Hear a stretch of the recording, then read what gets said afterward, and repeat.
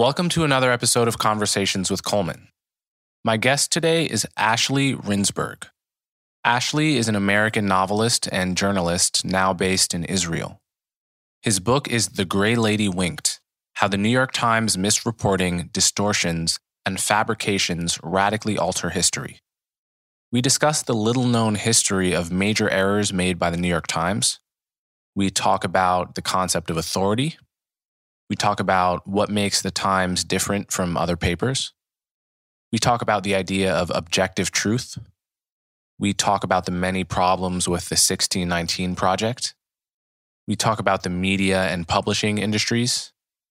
And finally, we talk about how to determine what's true in the world. So without further ado, Ashley Rindsberg. All right, Ashley Rindsberg. Thanks so much for coming on my show. Thank you for having me, Coleman. So you've published a book called The Gray Lady Winks, or The Gray Lady Winked. Yeah, past tense, yeah. And it's a pretty interesting book. I think there's going to be a lot in here that is going to surprise people about the history of the New York Times making really massive and consequential errors on the most important stories of the 20th century. And we'll get to all of that. But first, can you give my listeners a sense of who you are, where you're from, and how you came to be interested in this topic? I grew up in the U.S. mostly. I sort of had a childhood of a lot of moving around, just kind of immigrants. We were immigrants to the U.S. My parents are from, I was born in South Africa. My grandparents were refugees that fled there before the Holocaust.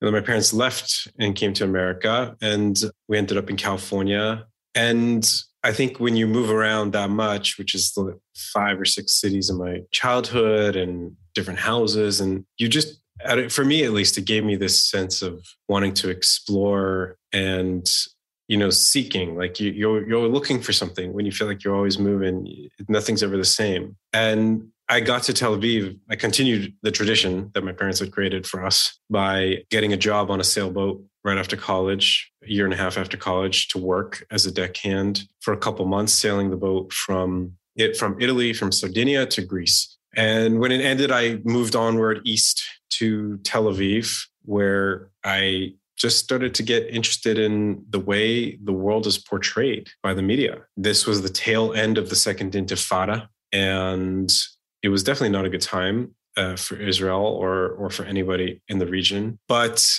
the reality that I discovered on the ground was so different than what I had, quote unquote, learned from the news. And, this is just a general notion of seeking what's real and what's true. And I think that's something that a lot of people around me were trying to do in their own way as well. I mean, maybe some more successfully than others. But for me, it was a lot about books. It was a lot about diving into books. That was always my refuge as a kid and still today. And in this case, I was just reading a book I picked up, which was The Rise and Fall of the Third Reich by William Shirer, who was a great journalist in Europe in the 1930s and 40s, one of Murrow's boys. And in the book, he kind of mentions this little offhand remark about the New York Times publishing a story at the outset of World War II, claiming that Germany had been invaded by Poland, and Germany was just kind of retaliating for the incursion. And this was like one of these things. The New York Times was printing this story on September 1st, 1939, the Declaration of Hostilities, on its front page lead story, farthest right column. And this was one of those like record scratching, stop in your tracks moment, even though it was it was a footnote and just a mention in the footnote. And I was just like gobsmacked. I was like, could this possibly be the case? That the New York Times, the great bastion of liberalism in American journalism, prints effectively what's obviously on the face of it, Nazi propaganda. And it was the case. It is the case. I dove into that question of how that happened. And what I churned up in that specific instance really shocked me. I think it would probably shock anybody, concerning how the New York Times covered the Nazis for 10 years and why. But then I continued into this narrative on trying to understand how this great newspaper, the vessel for truth in America, and I think other parts of the world too, how it had not just misreported, because you can make a mistake and that's just being a person, but how it had done this over and over and over in ways that changed history. And then rather than holding themselves to account or even acknowledging what they had done in many cases, they just continued to do the same thing over again. That really was the core of it. And thinking about media, thinking about the way our reality is shaped around us. And that's kind of what ended up with The Gray Lady Winked, which is also in a way a sort of jumping off point to other things that I'm now doing. And the other episodes you talk about in the book are pretty much equally shocking examples of the New York Times getting the reporting of major atrocities wrong, things that are just not even controversial anymore, like the idea that there was a famine in the Ukraine that killed, I'm not exactly sure what the number is, but between 5 and 7 million. Right, between the Holodomor, as they call it. The notion that happened is not at all controversial and hasn't been for a long time, but the New York Times was on the wrong side of that one. And the treatment of Fidel Castro you talk about. You also talk about more recent errors that are kind of more often talked about, such as whether Saddam Hussein had weapons of mass destruction and this kind of stuff. And you end by discussing the 1619 Project and the factual errors about American history that have been allowed to remain. And you tie these all together as examples of the paper of record, probably the most respected still paper in America and one of the most respected papers around the world, getting large things wrong and seeming to not suffer a serious reputational price for that. I think it's definitely true in the past few years that the New York Times has lost authority with a lot of readers. I don't know how much a lot is, but definitely the audience of this podcast you're going to be preaching to the choir probably in terms of talking to smart people that nevertheless doubt the New York Times, not because they're generally conspiratorial or they think, everything is a lie and chemtrails, blah, blah, blah, but because they've observed pattern of mistakes that are deep enough and damning enough to make you doubt the system that's continually making those mistakes. You're freezing on me a little bit here. So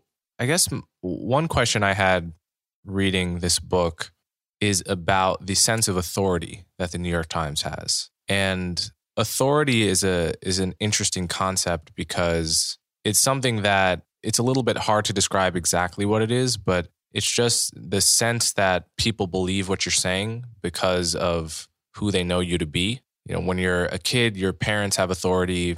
They seem to be masters of the world and they just understand everything so much better than you. Part of becoming an adult is your parents lose authority and you gain it, but it's not something that you just turn a switch and someone loses. And there's also this problem of everyone knows that arguments from authority are technically a fallacy, right? To say that X is true because Y said it is, just like fallacy, illogic 101. But at the same time, it's a practical necessity to rely on arguments from authority sometimes because the chain has to stop somewhere. If someone keeps asking why and you're a normal person, you have to say, well, because I read it in a scientific paper and I trust that they're not lying. I trust that they didn't fabricate their data, or I trust that the fact checkers, I trust that the buck has to stop somewhere and someone's being truthful So I guess one question I had reading this is, given that the New York Times has made egregious errors of the kind that would probably permanently stain most institutions, why has it sort of retained this sense of legitimacy and authority to the degree that it has? That's a great question. And that's the weird twist here, is that when you start to really look at all this stuff, all these different episodes that I report on in my book, other things that people are catching on to, other journalists are criticizing for errors or misreporting or online, what you start to understand is that the New York Times has succeeded because of those things. It succeeds, and those things happen because of its drive to succeed, to be number one. more specifically. They have been, when you go and look through what has been the through line of all these different things, the World War II reporting that I mentioned, which was very, very sympathetic to the Nazis, calling the Berlin Olympics, the Nazi Olympics, the greatest sporting event of all time, calling Hitler, or saying he was actuated by a lofty and unselfish patriotism, calling the Munich Accords a freshening breeze across a conference table.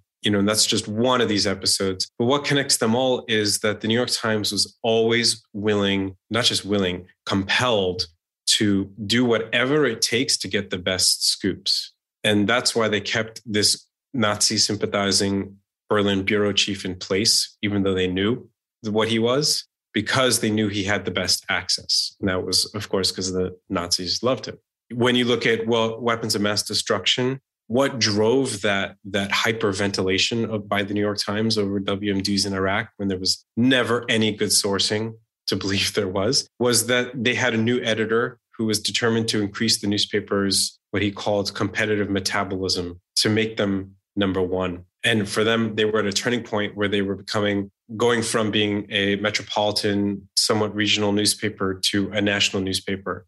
And that was about being number one in the United States, because they understood correctly that in this new future in which we have the internet, thousands of other sources, there would be only one real major player. And they were going to be, and if that meant having to report falsely on WMDs to get the scoop, then let's just take the risk. If that meant then having Jason Blair and a series of other reporters after this swing the pendulum back in the other way, in some cases by claiming that veterans returning from Iraq and Afghanistan were homicidal maniacs, despite there being no evidence or data to support that whatsoever, they would do that too, because that was about the brand. Again and again and again, and that goes back even to the Soviet Union and the Ukraine famine. They were willing to do what it took to get those scoops. And Walter Duranty, who's the New York Times Russia correspondent that actually did the cover-up, he got a personal invitation as an American journalist from Joseph Stalin to interview Stalin. And that was like getting a one-on-one interview with Kim Jong-un, times 10. It was all about access. And there was also a financial consideration in that particular case as well, which we can touch on later. But that's why, is because they have invested so much in staying number one, including in many cases their integrity, that they achieve that. And where other newspapers and news organizations were not willing to go that far. They were not willing to work hand in hand with the Soviet Union and then 10 years later, essentially do the same thing with the Nazis, and 10 years later with Fidel Castro in Cuba, and 10 years later in Vietnam. So that's essentially the reason. So I guess that may partly answer the question, but why the New York Times? What separates the New York Times here? Is it just that they are the top dog in this space and that's why you're interested in focusing on them? Or is there some other thing that separates them from their major competitors like the Wall Street Journal and so forth? The New York Times, I think there's two things here. The New York Times is, of course, the most powerful news organization in America, and maybe pound for pound the most powerful, most influential news brand in the world. I mean, you can go all around the world and talk about the New York Times and people will be like, yeah, I know what that is. You're not necessarily going to get that kind of brand resonance with the Financial Times or even to some extent the BBC. This is an icon. And it is also the flagship news outlet of the American media. It's got twice as many Pulitzer Prizes as its next closest competitor, the Washington Post. It is the pinnacle for journalists. That's where they want to be. It's where they want to spend their careers if they can. And that, again, it's that level of influence that makes it truly unique, that they're able to not just set the policy agenda, set the news agenda, they're essentially shaping reality. I mean, they are syndicated and licensed to thousands of other news organizations around the globe. And they just command that respect and power among the right people. But on the other side, the second part of that is what this reveals as well. I mean, that's part of the cause, but what does this show us?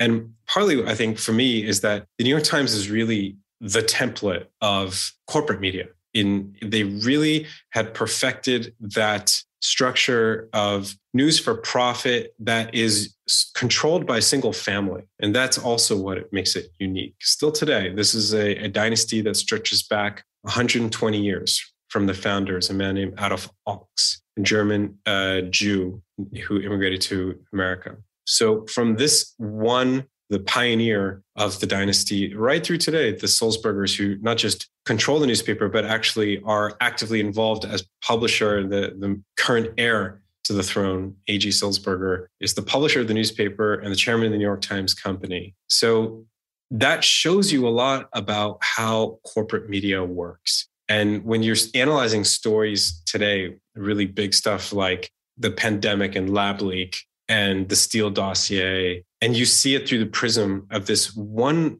unique news organization that has so much power and influence and has this corporate media structure, you really learn a lot about how these things work and what the incentives are and where things go wrong and where the safety mechanisms completely fail. So that to me is why I started. And it's also why I continue to look through the New York Times lens. Yeah, there's a trade-off between profit-seeking and integrity in many pursuits in life. I mean, this is just one example. And I know you've talked about sort of the competition between the incentives of the ownership of New York Times and the incentives of the rank and file, which include many great journalists and fact checkers and hardworking people of integrity and so forth. So when you write a book that is essentially pretty much a moral takedown of the New York Times during the 20th and early 21st century, where are you laying the blame? Like, with who are you laying the blame? Definitely with the family that controls that newspaper, the Sulzbergers. It runs to the top. The responsibility runs all the way up the flagpole, and there's no escaping that. They could shape that organization any way they want to, and that is exactly what they've done. They've created this two-tier stock structure that gives the family control and preserves control, which it restricts the democratic nature of the organization.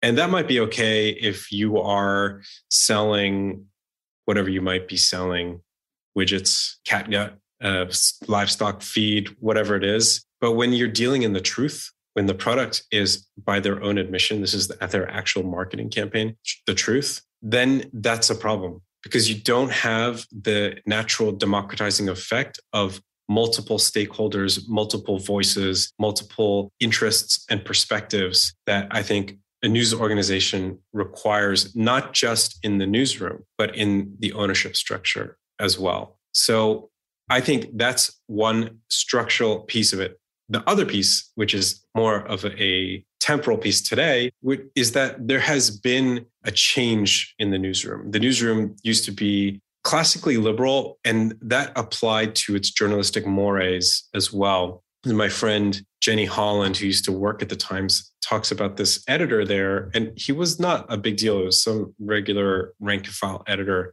who refused to vote because he held his job in this sacrosanct light, that anything that would kind of tip his scales, his internal scales of neutrality and impartiality one way or the other, was for him a no-go. And that's just unimaginable today in media in general, but especially at the Times, where there's been this woke awakening and at the Times lurching to the hard left, to the point that people who call themselves lifelong New York Times subscribers don't read the paper anymore. I've had countless emails of people coming to say, these are older people. And that's also by design. The New York Times, the ownership knows very well that its classically liberal Upper West Side audience is aging out. And they are looking to a new future where they're really dependent on subscriptions and not on advertising. And that's going to be with younger, politically energized people that they see being on the hard left, the people who are fired up enough about the issues to plunk down their $10 a month or whatever it is forever, in perpetuity, basically. That's what the New York Times needs for its business to thrive. And that, of course, goes back to the share price and to this family. So that's where the cycle closes between ideology and financial interest. You make a really good point about how the corporate structure of the New York Times, which wouldn't be a problem in many other cases, is a problem when the product allegedly is the truth. Of course, concretely, the product used to be newspapers and increasingly it's clicks and attention. And that necessarily is not aligned with the truth, right? To value the truth would necessarily be to trade off against getting clicks. I mean, like, what are the odds that human beings, as flawed as we are, want only the truth and we want nothing more than that? And what grabs our attention perfectly aligns with what's true and what's journalistically ethical to say. So, but at the same time, in the long run, we do, at least our better selves, we want to pay money to a newspaper for it to tell us true things. We don't, at least anyone who thinks about it and gets past their initial limbic system reaction to something wants to be told what's true in the long run, even if it's something they don't totally want to hear at first. Because the idea of giving $10 a month to someone for them to tell me what I want to hear in every case that's not true, so that I can live my life misled and die knowing less than I did when I was born, that's really sad. And so ultimately, the authority we give all of these places boils down to their ability to kind of delay their own profit gratification and say what's true in order to preserve their long-term status as a trustworthy news organization. And I would hope that is also a profitable strategy in the long run. I'm not actually sure that it is, but they do. It's interesting because a place like the New York Times, they have to pay homage to the notion of objective truth at some level, because the only reason to trust one paper over another is the idea that they are giving you something that's objectively true, right? They're not just giving you their opinion. Yes, there's an op-ed page, but the work that they do is to distinguish capital F fact from capital F fiction. That is, I mean, there's no such thing as really caring about journalism if you don't believe that. And there's no such thing as paying money to a newspaper and reading the newspaper if at some level you believe that they're doing something other than just telling you a story, right? But at the same time, the New York Times has gotten into bed with people that have a far weaker connection to objective truth, and in some cases are enthralled to critical race theory and relativism and the idea that objective truth is just a Trojan horse for white supremacy. Anytime someone talks about objectivity, what they're really saying is this is what the straight white male narrative says, and we don't like people of color, we don't like women, we don't like LGBTQ people, and so we're going to pretend that this is the objective truth, right? And I noticed at one point that the New York Times I don't know if they're still running this campaign, but during the Trump presidency, were running a campaign. I think the slogan was "The truth is worth it." And this was obviously a dig at Trump, who pretty much lied like every other sentence out of his mouth. He just lied at a rate that was impressive even for politicians. And so I think the New York Times, feeling itself to be the resistance, saying, well, the truth has never been more important. It's the truth with a capital T. It's not my truth.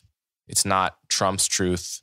It's the truth versus Trump's lies. So there is very much this notion that we are the defenders of objectivity in the face of this guy that is constantly lying and trying to get you to not care about what's true anymore. Yet at the same time as they were running this campaign, they were running the 1619 Project, which, as we can go over the details of what was wrong in the 1619 Project in a second. But in response to the attacks on the 1619 Project, Nicole Hannah-Jones, who was sort of constantly tweeting in self-defense, she would say things like, and I'm pretty sure these are direct quotes from her Twitter that she has since deleted, "There's no such thing as objective history." She would say things like, "There's no such thing as objective history." And so the same newspaper was saying, essentially, there's one truth and we're getting to it. We're trying to get to it to help resist Trump. And also, there's no such thing as objective truth. And if there's flaws in the 1619 Project, we're not presenting it as if it's the final say. This is just our truth. This is the truth of Black people and the non-elected spokesman for Black people that write on our behalf and so forth.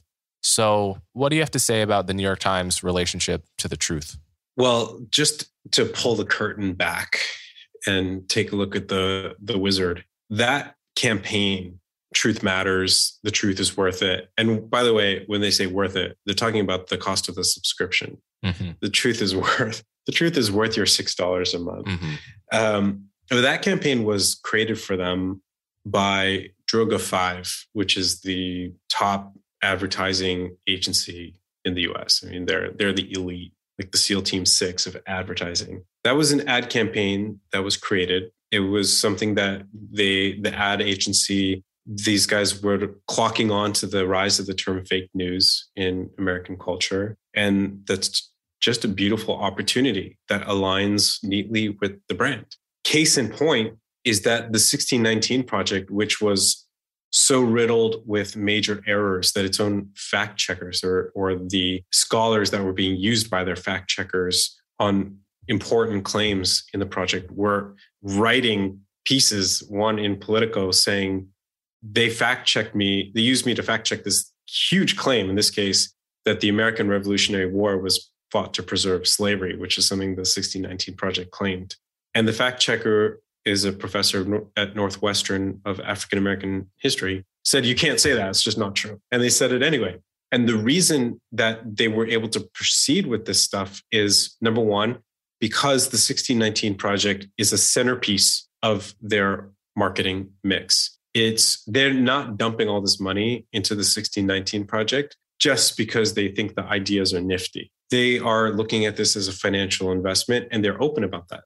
They spoke with a senior vice president or vice president of the New York Times Company, spoke openly about the fact that 1619 Project is essentially a brand initiative as part of the larger Truth Matters campaign. And when you say, okay, well, let's reverse engineer that and look at the 1619 Project and what it was really doing, exactly what you mentioned about Nicole Hannah-Jones, who is the creator of the project, who didn't feel a need to adhere to any notion of not just objective truth. We could use a different term. We could talk about a common truth or just, the basic getting to the fundamentals of consensus in a way that's impartially derived. She rejects that because that's not her project. Her project is to use the intellectual tools of critical theory, which transforms the truth from a thing out there that we all try to approximate. I don't think any one of us actually gets the quote unquote objective truth. We're all doing our best to contribute to an approximation of that thing that's objectively existing out there, and transforming that into a notion of truth as a political means to the end of power. And that's what critical theory is about. Truth, according to critical theory, is whatever helps to emancipate oppressed people. It's the most simple statement of how they see the truth. And I think that's exactly what Nicole Hannah-Jones, a worldview she subscribes to. And with the 1619 Project, that mechanism of critical theory didn't just give her license or the ability to create the project and sustain it and make it the huge success that it is in its world. But I think the causality goes the other way around as well, which is that the 1619 Project allows something like critical theory to exist in the world in this very practical and impactful way. They are changing the notion of what truth is by teaching the 1619 Project, and the other way around as well. So that's the scary thing. And the real reason it's scary is because people out there aren't stupid. They see the New York Times picking up the truth and using it as a cudgel to pound their ideological adversaries. And those same people, many of them with motivations that are not quite as pure as the New York Times, they will do the same thing. They will pick up the truth and they will use it as a weapon. And when we lose that mutual commitment to doing our best to come close to truth or respecting it as a value that's independent of our own wishes and desires, then we venture to really dangerous territory. And that's exactly where we are, I think, in the US and possibly in other places, but certainly it looks like in the US. Yeah. And just to remind everyone of how embarrassing this was or should have been for the New York Times, the 1619 Project was being put together, and most of the people writing these long articles were not themselves historians. So they got a team of historians to fact check all of the claims. And of course, they weren't choosing conservative historians to begin with, right? They were choosing historians that were no doubt qualified and in every sense up to the task, but they weren't choosing historians they thought would be unfriendly to begin with. And then at least one of these historians, who happened to be a Black woman, although it shouldn't matter, basically said, no, there's no way it's true or accurate to say that one of the main reasons that the 13 colonies rebelled against Britain was to preserve slavery. That's just a historically inaccurate claim. You can't say that. And then they said, well, you know what? Fuck you, we're saying it anyway. And then eventually she came out with an article after many other historians had already objected to the claim, saying, listen, they hired me to fact check this. I said it was wrong. They did it anyway. And I have to clear my conscience. I have to come clean about this, though I support the wider aims of the project. That's more or less what she said. And I think still, this is one of those cases where most people are only paying attention to the headline. And to the sort of the initial wave of excitement about something. They don't read the embarrassing truth that comes out 6 months later.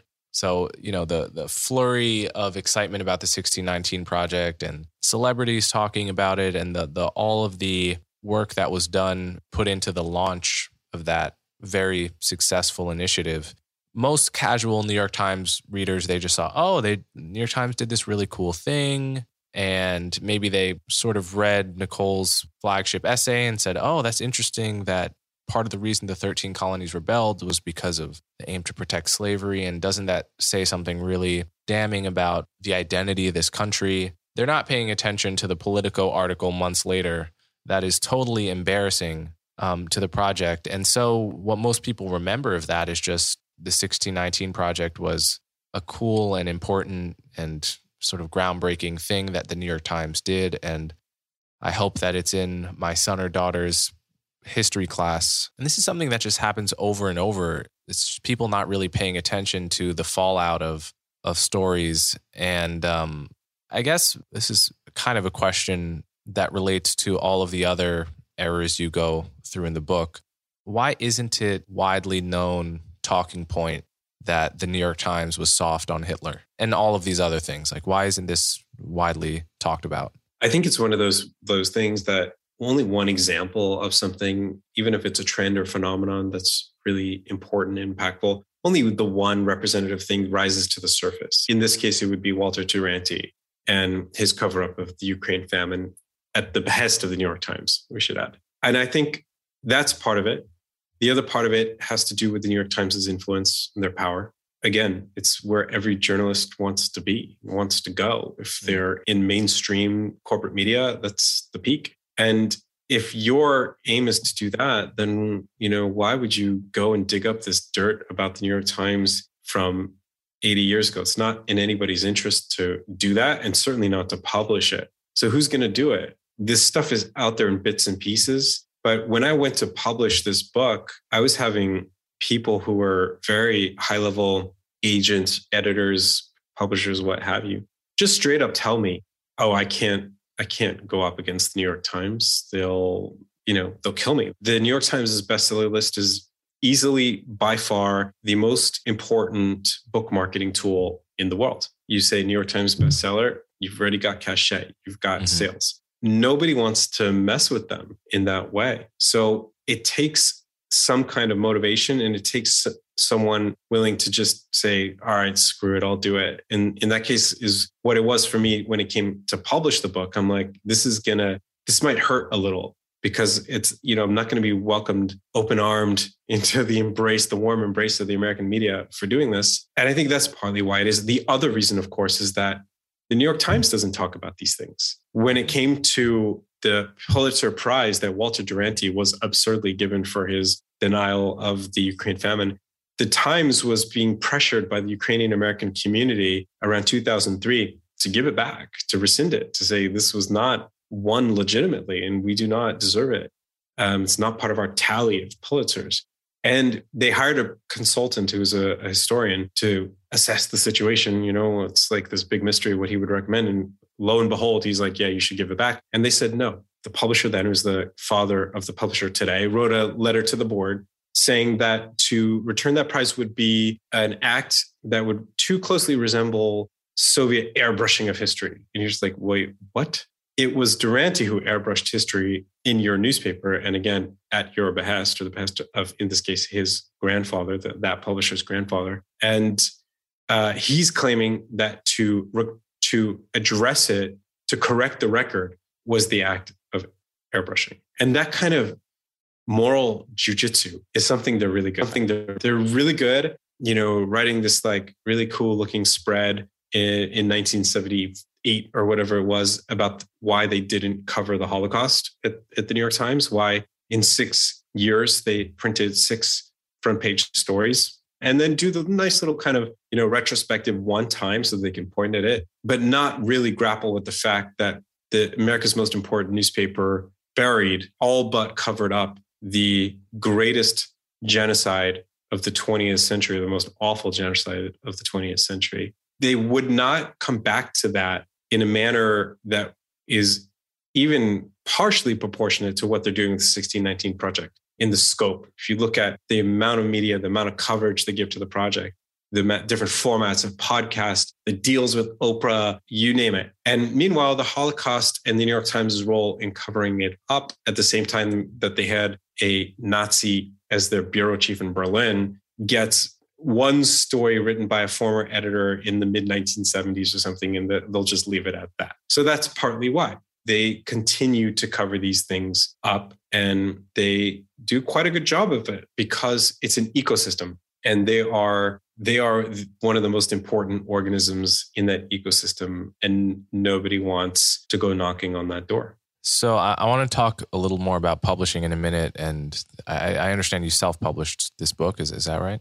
Yeah, I basically, we should talk more about that. Yeah, but before I get to that, I just want to make an observation here. It's one that I've made before, but there's this common argument made. It's usually by people on the left about institutions, particular institutions, or America as a whole, which is to observe that an institution was conceived in some kind of sin, whether it's that the police started out as slave patrols, or the criminal justice system started out in this way, or slavery was present at the birth of the nation, and therefore this institution is eternally stained by the sin that it was conceived in.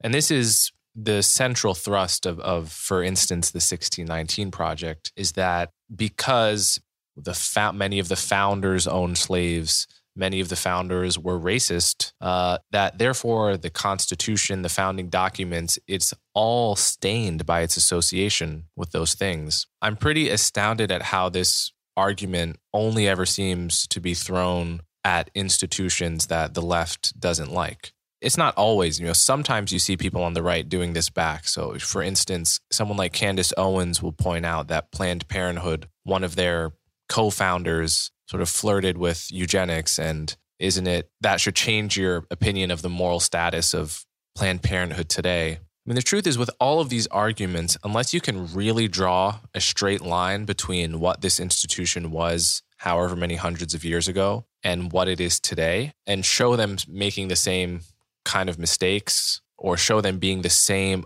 moral character, then it's not really, institutions change. And so to point out a mistake they made a long time ago is not necessarily to condemn them today.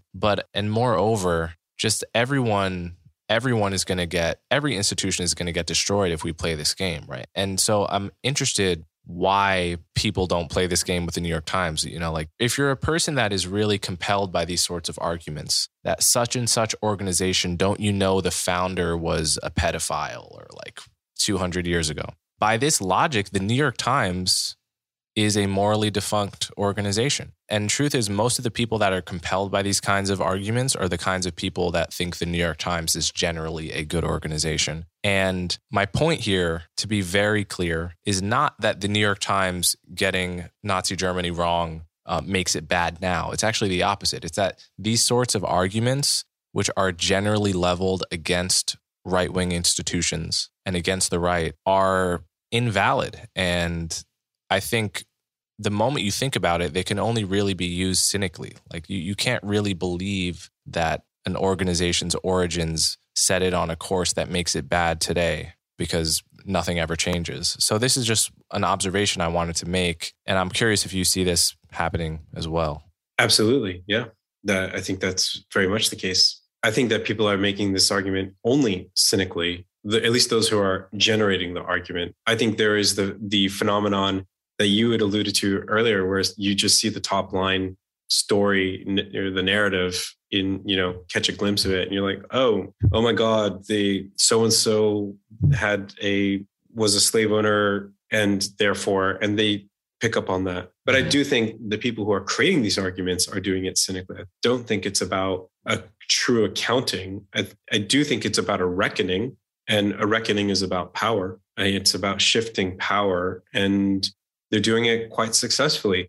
I think that if that conversation was had in good faith, it would be a very good one. These things should be talked about. They should not be kept hidden. They are important, of course. Have the conversations, great. And let's see how the organizations are different and point that out and recognize that no organization is perfect. But what is really going on is a search for ideological purity. These are purity tests. And like all purity tests, it is a mechanism of power. It's an instrument of power. So with the Times, I think it's the same thing. I mean, there was actually a story a few weeks or months back about a founder of the New York Times, who's previous to the current dynasty, was a slave owner as well.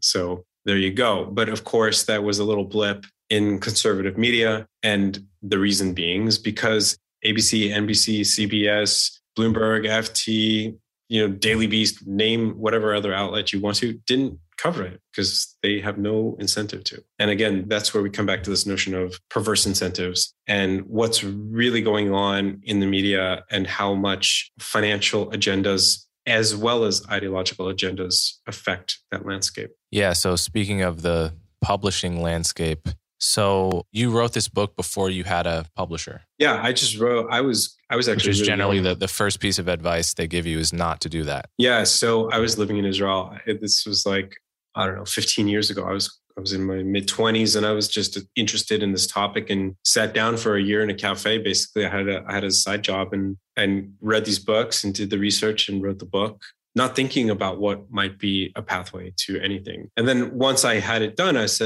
started to shop it around. And that's where I just came up against these walls. It was also a different time. It was at that point a much more parochial topic. It was much more like inside baseball, where today this is all anybody's talking about is truth in media. But when it came to bringing the book out now, it was really about independence. It was really about not having to change your work and change your material and give up your rights, the proverbial masters to the album, and in return get very, very little from a publisher in the best of cases, and in other cases kind of get screwed.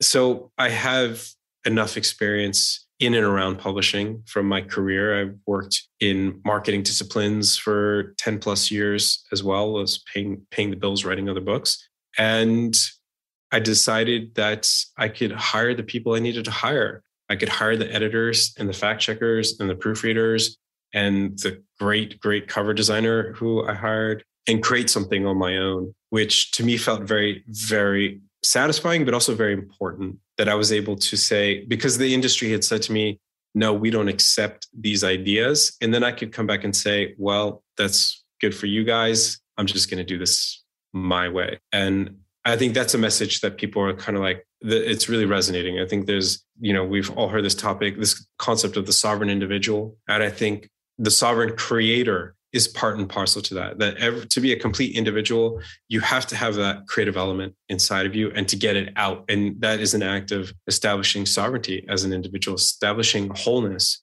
And that's very much what this process has done for me, as difficult as it is to do something like that by yourself, it's uphill, but worth it. Yeah, I mean, as someone who's independent content creator too, I totally get that. But I think there is, I guess one of the consequences of these media establishments, corporate media, getting things wrong is that there is, as you put it elsewhere, there's no beating the truth.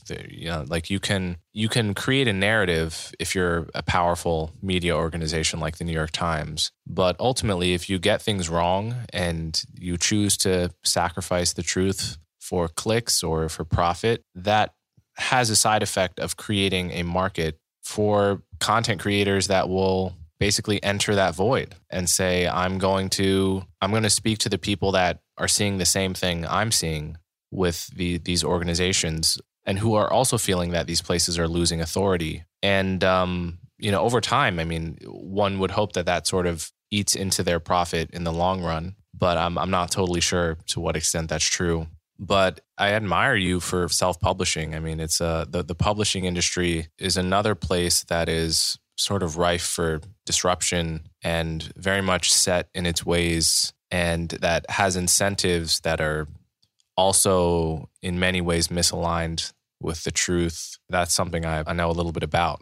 Yeah, I just interviewed for my podcast, which is called the Burning Castle podcast, the great author of fiction, Lionel Shriver, who is probably one of the only really serious and top tier novelists who is a conservative. And she and I were just talking about how publishing is what was once called a gentleman's club, which meant it was about the kind of the perpetuation of the inner elite and, thumbing through newspapers in the club in an overstuffed leather chair, and profits will come, profits will go. And that's it's a very strange thing to see, especially when you see this industry that's really taken a hit over the last 10, 20 years, is that they are putting ideology, they're putting political fads ahead of their own profits because they are not tapping the potential of the real audience and what that audience really wants in their fiction, in nonfiction, in poetry, in every other aspect. And the news media has done exactly the same thing. You look at the ratings, you look at the readerships, you look at the subscriptions, it's all nosediving. And of course, there's a long-term trend there, but there are also short-term trends like CNN just going all in on activism for the last 5-6 years, at very least, probably much longer than that. And the audience is responding, saying, no, thanks. We'll just go somewhere else where we feel we can trust the sources, that we're not being manipulated according to someone else's agenda. And again, as news consumers, we'll do it our way. As book readers, we'll do it our way. And I think that is that huge risk to these industries like news and publishing, is that these are gatekeeper industries, and people are learning that you can just kind of go around the gate. You can just walk around it and go to the other side. And it's kind of the same thing. It doesn't have the fanfare and the blasting trumpets, but you can just get to the same place. And so even in some ways simpler, maybe not easier, but it's a simpler path. So that is the risk. And publishing has already been disrupted. I mean, the amount of money that's going into self-publishing today in platforms like Ingram, Amazon KDP is astounding. I mean, we are talking billions and billions of dollars, and it's growing. And the nature of what a publisher is also changing, which is something that Balaji Srinivasan, who's a very important voice in this space as well, talks about bundling and unbundling. And publishing had been a bundled industry, had been bundling different kinds of resources and distribution channels. And now that's all been unbundled. The distribution channels are unbundled. The resources are unbundled. The landscape has been flattened. So that's very, very encouraging, I think, for news, for entertainment, for all form of media, for publishing as well. Yeah. So my final question, basically, I think a lot of listeners to this podcast are people that are very interested in knowing what's true, but also don't have all day to dedicate their lives to finding out what's true, but also people that are more and more aware that you can't just rely on legacy media, that your information diet nowadays, in order to get at what's true, sort of has to be buffet and a constant search. And you can always be surprised by who is wrong on the latest thing and who's right about the latest thing. I mean, just for instance, figuring out what's true about ivermectin and its efficacy over the past 6 to 9 months. It's like, where would you go for the definitive take about what ivermectin does to people with COVID, right? It's like there's a million different studies that came out, half of which were trash, some of which were good. And so much politicization of the conversation already around vaccines and COVID that it's just very difficult to know who to trust. And then you go to someone like Slate Star Codex, or I guess it's Astral Star Codex now, Scott Alexander, I guess that used to be his pseudonym, Scott Alexander, who can publish one of the most high quality meta-analyses on the ivermectin literature as a completely independent person. Probably better than anything you're going to read on the issue from the New York Times or the Atlantic or the Wall Street Journal. And then in other cases, you don't want to be, there are other cases where you should trust legacy media because they're getting things right and they're operating on a topic that isn't politicized, where they just have the top journalists and top fact checkers, and they're doing great work and they're coming up with great graphics. And so my question is, what advice do you have for a person that is just trying to get at what's true in the world, doesn't want to be misled, but is aware of the increasing challenge of knowing who to trust? It's two things. I think one thing is on the specifics, I think it's really about going on a media diet. Cut out 90% of your media and let the remaining 10% be stuff you truly care about, that stuff that really matters to you.